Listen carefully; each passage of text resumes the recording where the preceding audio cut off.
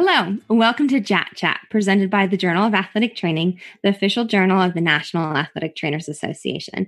I'm Dr. Kara Radzak, an assistant professor at the University of Nevada, Las Vegas, and we're all coming to you from our homes. So right now, there could be interruptions due to children, animals, pets, or the neighbors. So please take that into consideration. The purpose of today's event is to provide an open forum for athletic trainers and other healthcare professionals to learn a little bit more about the recently published consensus statement and companion manuscript regarding best practices for pre-hospital care of the injured athlete with a suspected catastrophic cervical spine injury. Today, I'm joined by a few of the manuscript's authors, Mr. Ron Corson, Dr. Brianna Mills, Dr. Jim Ellis, and Dr. Stanley Herring.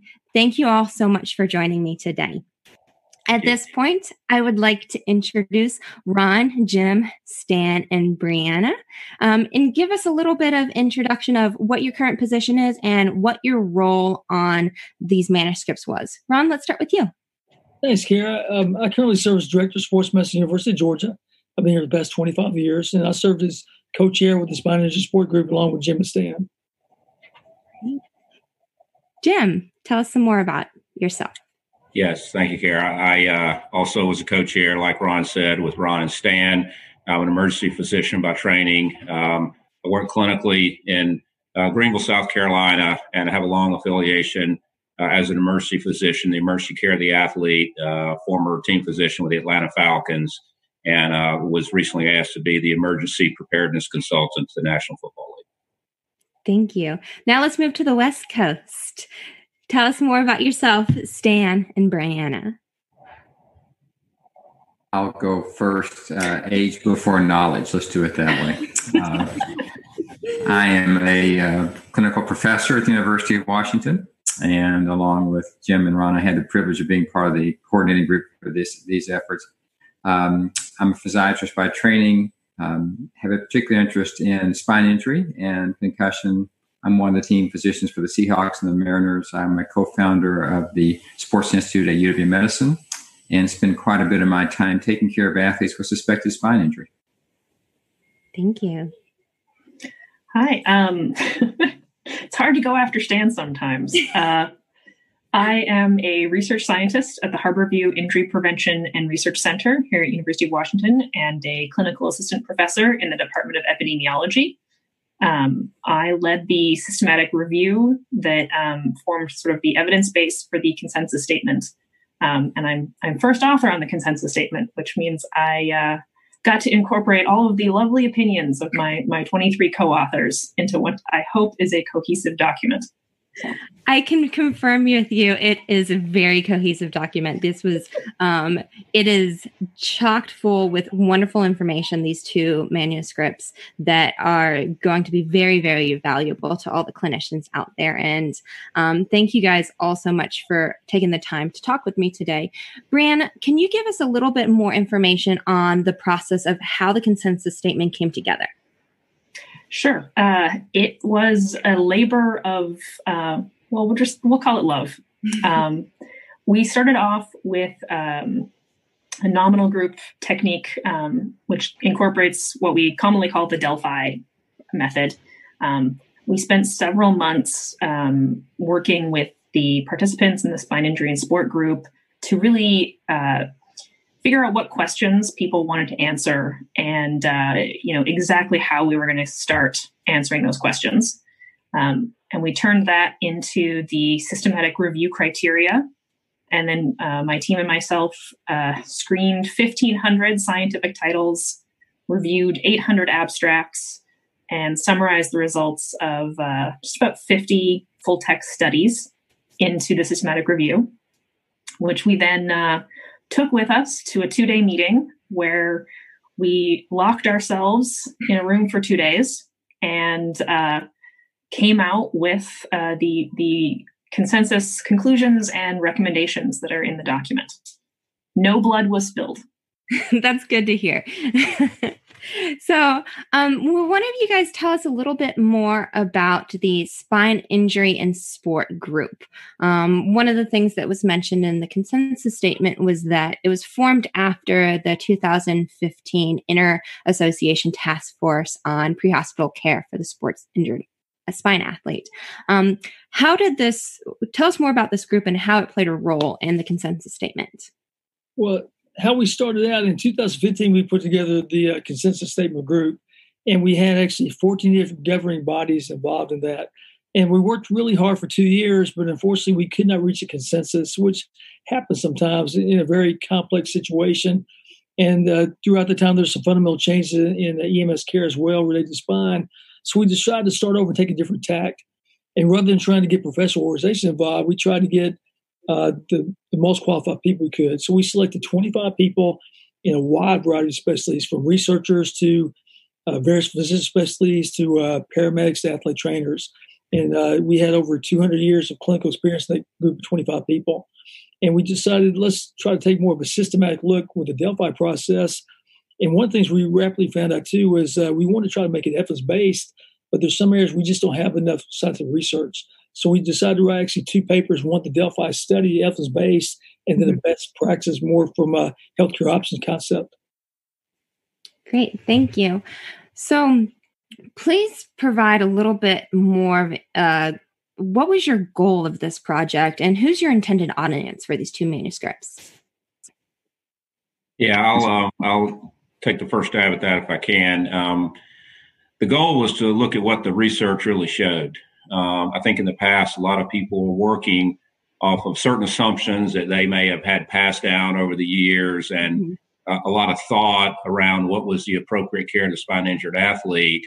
But we really wanted to look at what was out there in the literature, what wasn't out there in the literature, and come up with a consensus document that was really, really proven within the literature, which was the beautiful thing about the Delphi process. And the group that Ron and Stan and I put together was specifically related to making sure that we had physicians, which included team physicians, orthopedic surgeons, physiatrists like Stan, emergency physicians like myself, and just physicians that were going to be around these athletes, neurosurgeons, and then also athletic trainers that had been functioning at a very high level, but also some athletic trainers that were maybe at the high school level that could understand what that looked like. And then, of course, having EMS and paramedics involved was critical. So we just knew that the scope was not just the care team for the athlete on the field of play or at practice, but it was also going into the emergency department and possibly going into surgery for a spine case that needs to go to the OR. So that was the broad group that we put together. And it was interesting, like Brianna said, to get all those people in the room. And I kind of volunteered to Ron and Stan to get up there at the very beginning and read them the Riot Act and said, you need to check your ego at the door because we need to come out with consensus at this. And it was difficult, but it was an amazing experience. And I thank everyone on this group for making that happen. Thank you. One of the things that's really, I found unique about this consensus statement is you kind of went and identified some questions and then really dug into the research and using the questions to base the consensus statement off of. Give us a little bit more background for those viewers that might not have read the manuscript yet.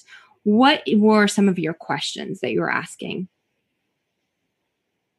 I think Brianna should be the one to answer that, since she's the one who challenged us to find the questions. Yes, and how was that developed? Yeah. Right, to set the stage for her, part of the Delphi process involved taking your potential group of writers and querying them about areas they think is important, that they think are important, and trying to develop questions around that may be answered by comprehensive and systematic review. Brianna, did I get that close to being correct? Yes, you did. So, we were brought in, my team at the Injury Center were brought in really to help figure out how to get people to agree. And we started really with, all right, the best way to get people to agree is to start with things that they already agree on. And for us, that meant before we can figure out what the answers are, we have to agree on what the questions are. Mm-hmm. And so we started just with asking people, what are the questions that are important to you? And the answers we got back, we sort of read through and refined and sent them back out and said, okay, here's what we're hearing. These are the questions, do these make sense to you? Does the wording make sense? And how broadly should we be asking these questions? Because, people had some great questions, but we really needed to focus on a population and talk about how we were going to define the group of athletes that we wanted to talk about.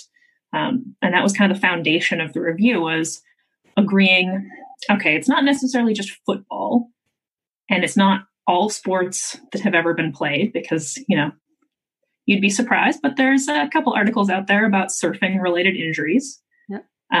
So we focused really on, catastrophic cervical spine injuries that involved shoulder pads and face masks and helmets. And once we got people sort of to agree on the topic we were talking about, it's a lot easier then to have a conversation and know that what I think I'm saying to you and what you're saying to me, we're actually talking about the same idea. Great. Thank you. And one of the things that I noticed was that you guys did a really good job of breaking apart the differences between sports that were equipment intensive. So what were some of the sport specific considerations that need to be made regarding equipment and equipment removal that you reached a consensus on? That's a great point. One of the things we try to do with equipment removal is recognize that there's different variables. And we all know it has to be removed at some point, but there's differences on when it has to be removed. Mm-hmm. It can very easily be removed in the ED, as it has been in the past. It can be removed on the field of play. And a lot of it's based on the individual scenarios in that situation. For example, if you have somebody respiratory compromise or cardiac arrest, obviously the equipment has to be removed immediately so you can administer life support measures. But one of the biggest things we want to emphasize is, knowing that it has to be removed, what the best techniques to do with that, and then how can we educate everybody across the board. Many times athletic trainers are most familiar with equipment, but they may not be in the emergency room with people who aren't very familiar with it. So what's the best way to try to teach them? So we try to make it more healthcare options, and again, recognize there's more than one way to skin a cat. So come up with different scenarios, and based on the circumstance you have with that athlete, you can make the decision where the best way to remove it is. Cara, I think that part of the process and part of the Delphi process does not allow the loudest voice to win. So people were able to express their ideas in an anonymous fashion, and ideas could be brought forward. And I think that we learned a few things. I think we learned that there's more than one right answer. Mm-hmm. I think the most valuable thing for me from this was we need to understand that medical status of the athlete, the type of equipment and resources available on the field as well as in the emergency room all dictate what may be the best for that athlete. And that changes in each circumstance, which really speaks to the critical importance of the emergency medical action plan and the medical timeout before the game. That was a real win for this group. I think it's a win for those who look at this paper. The key here, and I think everyone, all 25 authors were clearly motivated to do what's best for the athlete. And what this group realized was that there are different equipment removal techniques, different transfer techniques, and when and how and where those are to be done really depends upon the details of the circumstance particular to that injury. Mm-hmm. If you use that as a foundation, then it does set the stage for further research. And I think this was really consensus building at its very best, and I think that's what came through loud and clear in this effort. Thank you. And Stan, you touched on the medical timeout. Can you give us a little bit, and can all of you guys give us a little bit more information on what kind of constitutes best practices for that medical timeout, developing that? Yeah, I'll Stan, go ahead, and then I'll follow up. No, why don't you go ahead and we'll do it correctly. No, it's just it's always been one of the things that I'm focused on, and it's just a critical component because I think we've discussed it, before games, but do you do it before practice? And if you look at a number of incidences over the last few years, not just with spine injury, but probably most importantly with spine injury, having that medical timeout before a game, before practice, you talk about the different conditions, what's changed. Different personnel may be there than were there yesterday. If someone's out, if someone's sick, if you're, on a college campus, have they closed down a road, and so the best way to get EMS in or EMS out, particularly for a spine injured athlete, when the timing is so critical for them to get to the correct, appropriate facility, a level 1, level 2 trauma center that can handle that spine injured patient. It's just critical to have the medical timeout before any event. We practice all the time. We have games relatively infrequently for most sports, certainly for football. And so we just thought it was a critical thing to stress that medical timeout, have the discussion of how someone will be packaged, how someone will be taken care of, how they will be immobilized, and then where will they end up, again, particularly going to level 1 or level 2 trauma center that can handle, if appropriate and if available, to a patient that can get them to the OR as quickly as possible if they have a surgical spine injury that requires operative repair. So we just thought that was critical in the whole process. Thank you, Jim. And who do you guys recommend being involved in this medical timeout? You mentioned a few people, but who, as athletic trainers and medical professionals who are probably in the process of reevaluating what they're going to do going into the start of sports again, who should they be considering being in those medical timeouts? Yeah, I mean, it really depends on the situation. If you look at a professional or a Division I college football game, there are a lot of personnel there. So you're going to have your athletic trainers, you're going to have your team physicians, you'll have EMS. So anyone, that is the group that encircles the athlete and is part of the entire team. If it's at a high school practice, and there's a single athletic trainer there, I mean, they may need to have the medical timeout with a head coach, or they may need to have the medical timeout with someone else that's there that will be their workforce. How are we going to initiate a call to 911? Not just for a C-spine injured athlete, but who's going to get the AED if I'm the only athletic trainer on the field of play and I didn't bring it out when I came out? So we just think the medical timeout is with whoever the workforce is to take care of an athlete at a game or at a practice, but everyone that is surrounding the athlete at that time, which can be coaches at certain levels. One point too, Kara, if you're in a competition, try to involve the officials as well, just from a scene control standpoint. If you have a event on the field of play, keeping the athletes back in the box will clear the area for the EMS and the athlete trainers to work. So I think involving the officials as well. And, Kara, this is a witnessed event with a potentially catastrophic outcome. And so anyone who's going to be involved in any fashion needs to be part of this medical timeout, and roles and responsibilities need to be clearly defined. It is not time when you are hovering over the athlete with the visiting team to ask who's in charge of the rescue or what equipment that they have. And talking about it's one thing, and one thing that we've learned from Jim and Ron is that this is really the implementation of a well-rehearsed and well-practiced EAP. You're setting me up perfectly. Let's go into practicing. Let's go into training. What do you guys recommend? What consensus was reached on how often, how training should be done? Let me brag on my two co-directors here. I mean, this is obviously Ron's life's work, and Jim is responsible for setting up EAPs for the last 20 plus Super Bowls and a variety of other potential mass casualty events. I think the best practices paper, the companion paper to the evidence-based piece that Brianna shared, touches on it a bit. I mean, it is clear that emergency action plans need to be written, venue-specific, rehearsed, and practiced in real time. Hopefully that serves as a springboard for healthcare teams to practice EAPs when things go wrong. So practice for complications, practice in different environments, different locations on the field. It's a perishable skill.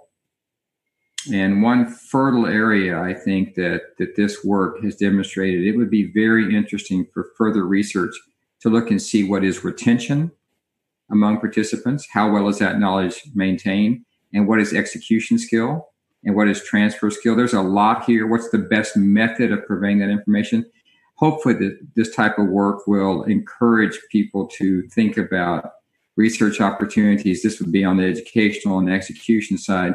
There's a lot of work here that can be made to maximize the effectiveness. And all of us, any of us who have been involved in this, it's never what you think it's going to be.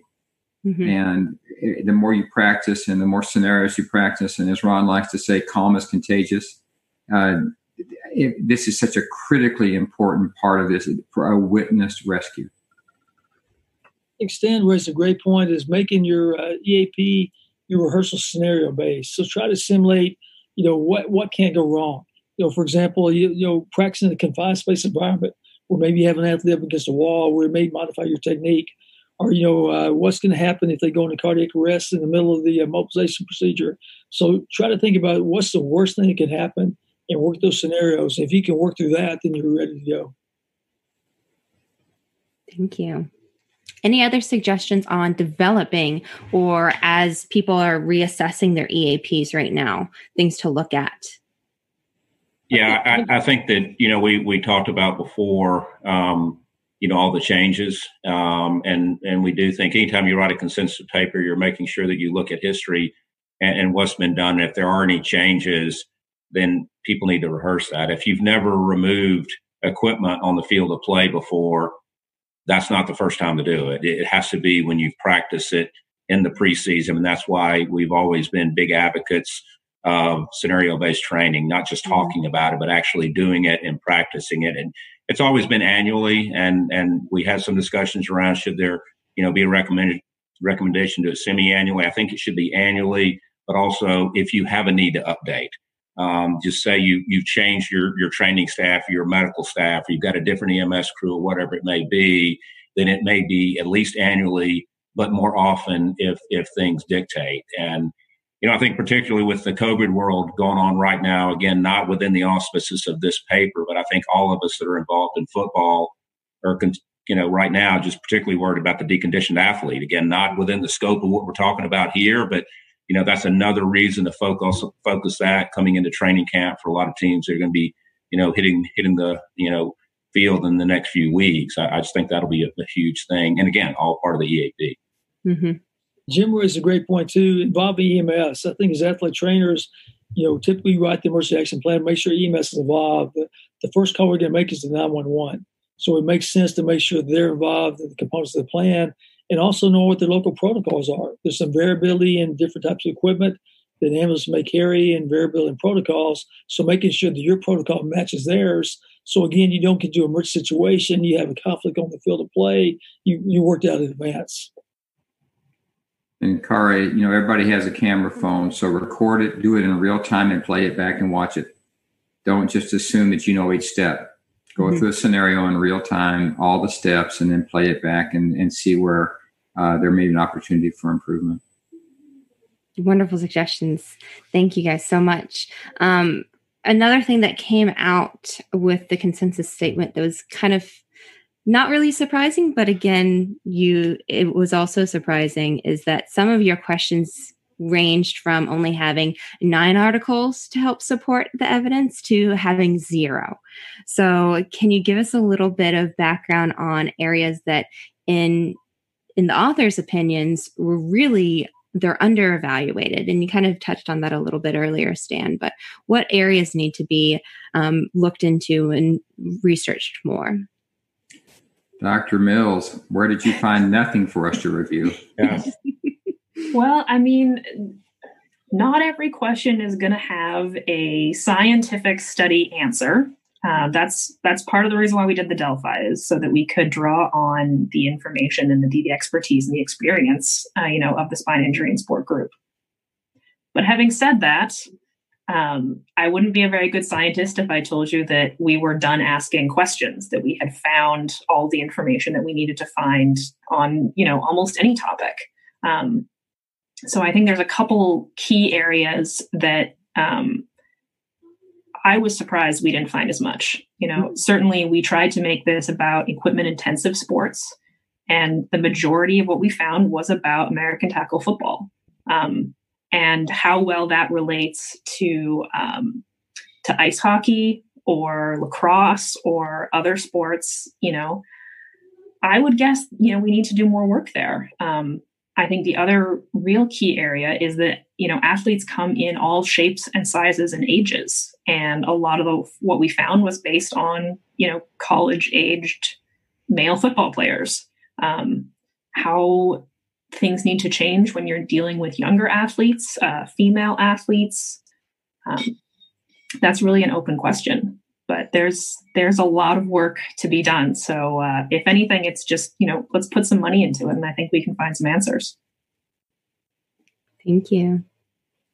Anything that you guys found interesting that you would like to see more research on? You already mentioned, Stan, the evaluating the training and retention.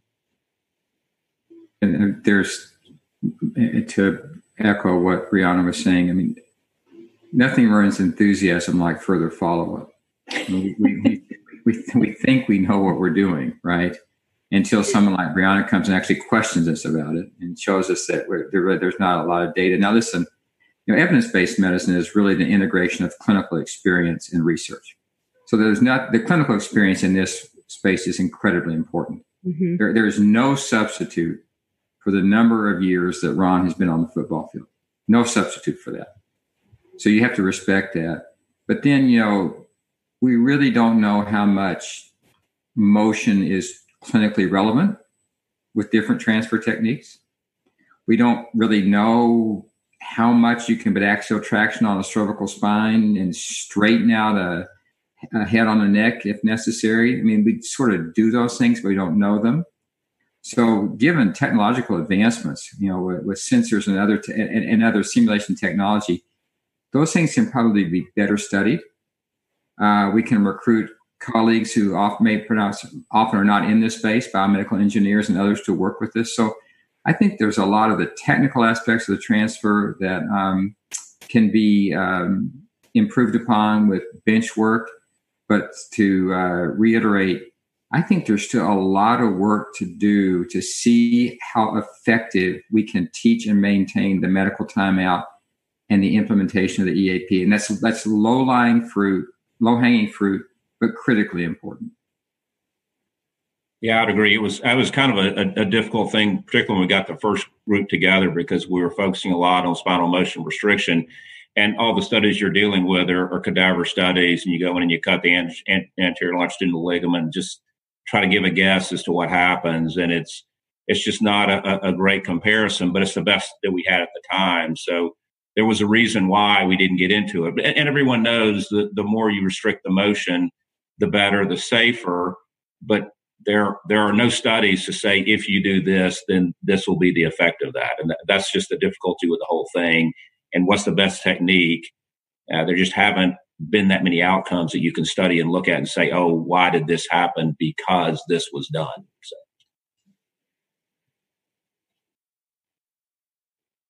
Thank you guys so much.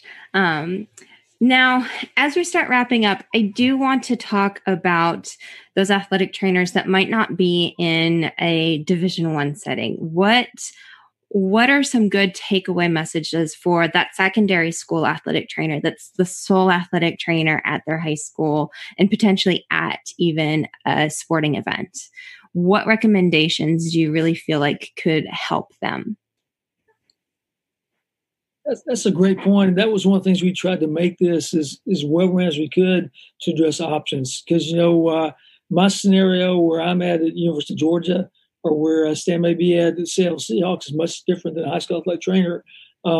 If you're the only athletic trainer there, it may be that you're not going to try to do any immobilization techniques on a spinal motion restriction until the paramedics get there. You're going to work together with them.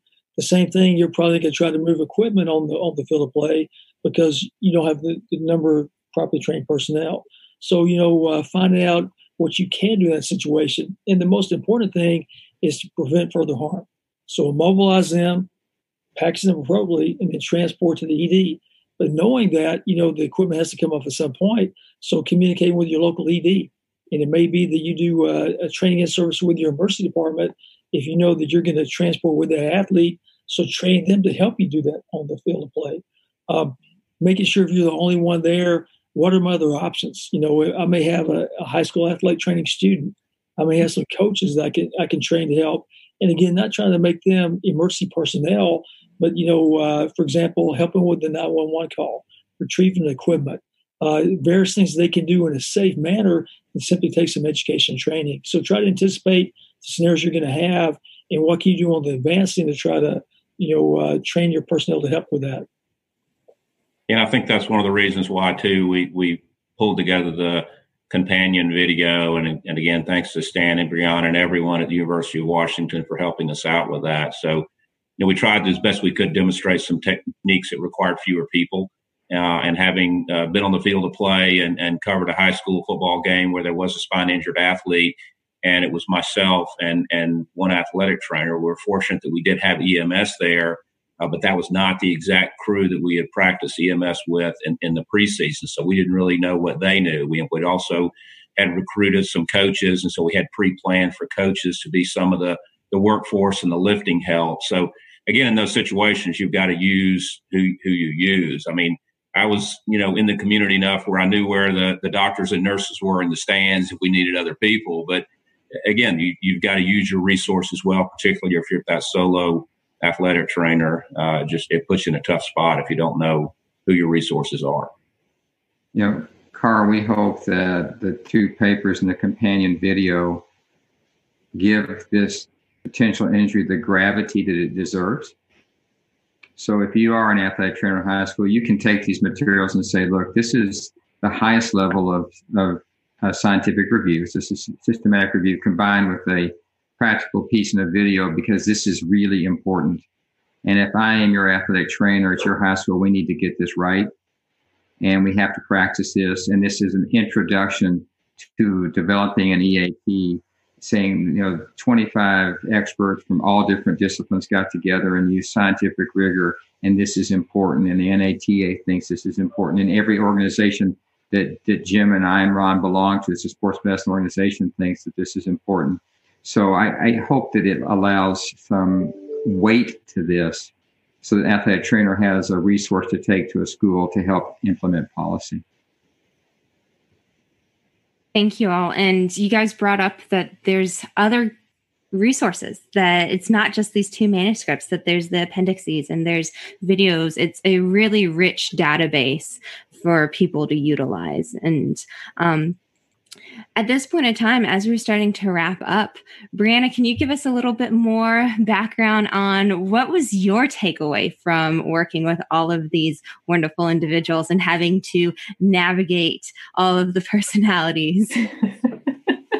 It's been a real pleasure. And I say that not just because it's the politically correct answer, but because,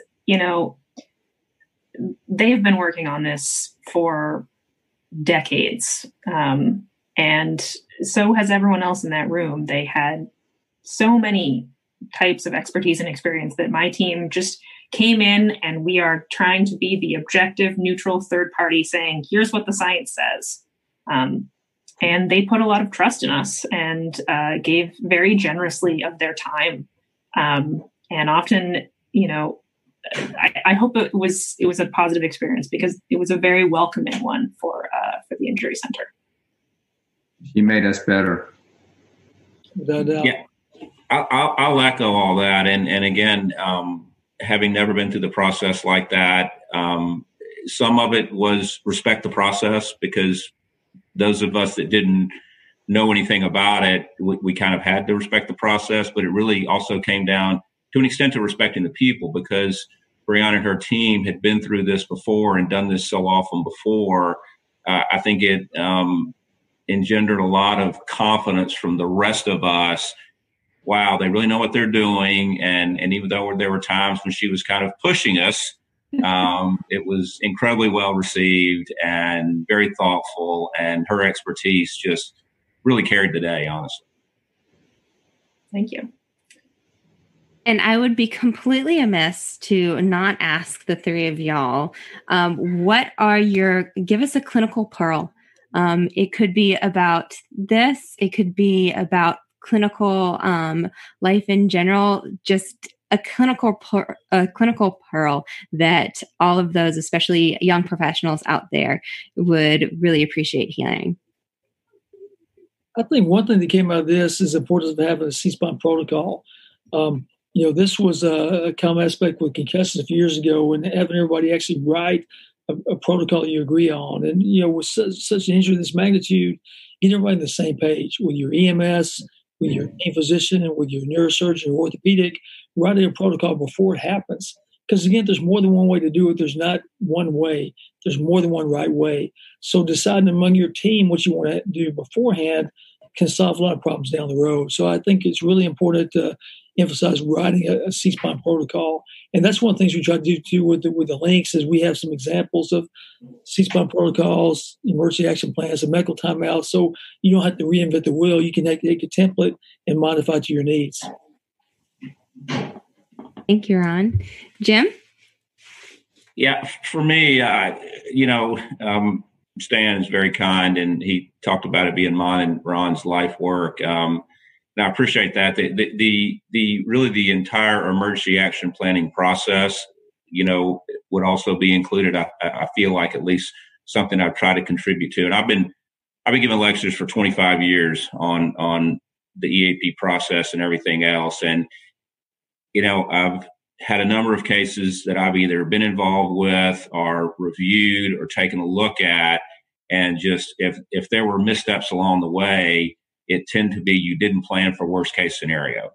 And one of the beautiful things about this process, it just really shines the light on how important it is to have a very specific process. Could be a number of different protocols, could be a number of different scenarios that they're utilizing to take care of a spine injured athlete, but to make sure you know how to properly take care of them and get them to the nearest appropriate facility that can take care of that injury and give them the best chance, A, for survival, and B, hopefully to walk again. And that doesn't happen every single time, but the sooner they can get to the appropriate facility, the sooner they can go to the OR if they need to go to the OR. It's just such a critical component.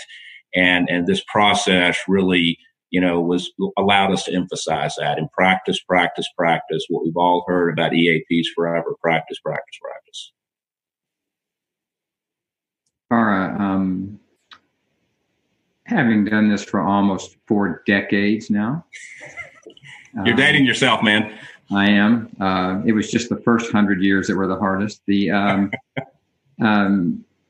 I was stunned at how much I learned about equipment removal from Ron and Jim, particularly from Ron. Techniques we thought were just written in stone. Ron came and knocked the rock over. And so even this video taught us to be better at equipment removal. That's one direct thing I learned after all this time from this process. And the second clinical pearl, I guess, is you should be careful about making policy based on things that you think are right versus what you know is right. That's my clinical pearl. Wow. That's powerful. Thank you so much, you guys. It was a pleasure talking with you guys. There was a lot of brain power on this chat, and I really appreciate you taking your time. Everybody who is listening, this is a wonderful piece and companion piece, and there's so much great information that you guys have generously supplied in the supplementals. So, and this is all available free of charge thanks to the National Athletic Trainers Association. So please go out there and utilize this wonderful resource. Again, thank you so much for joining me today, Ron, Brianna, Jim, and Stan. I greatly appreciate your efforts on this project, and thank you for talking with me. Thank you. Yeah, thanks for having me.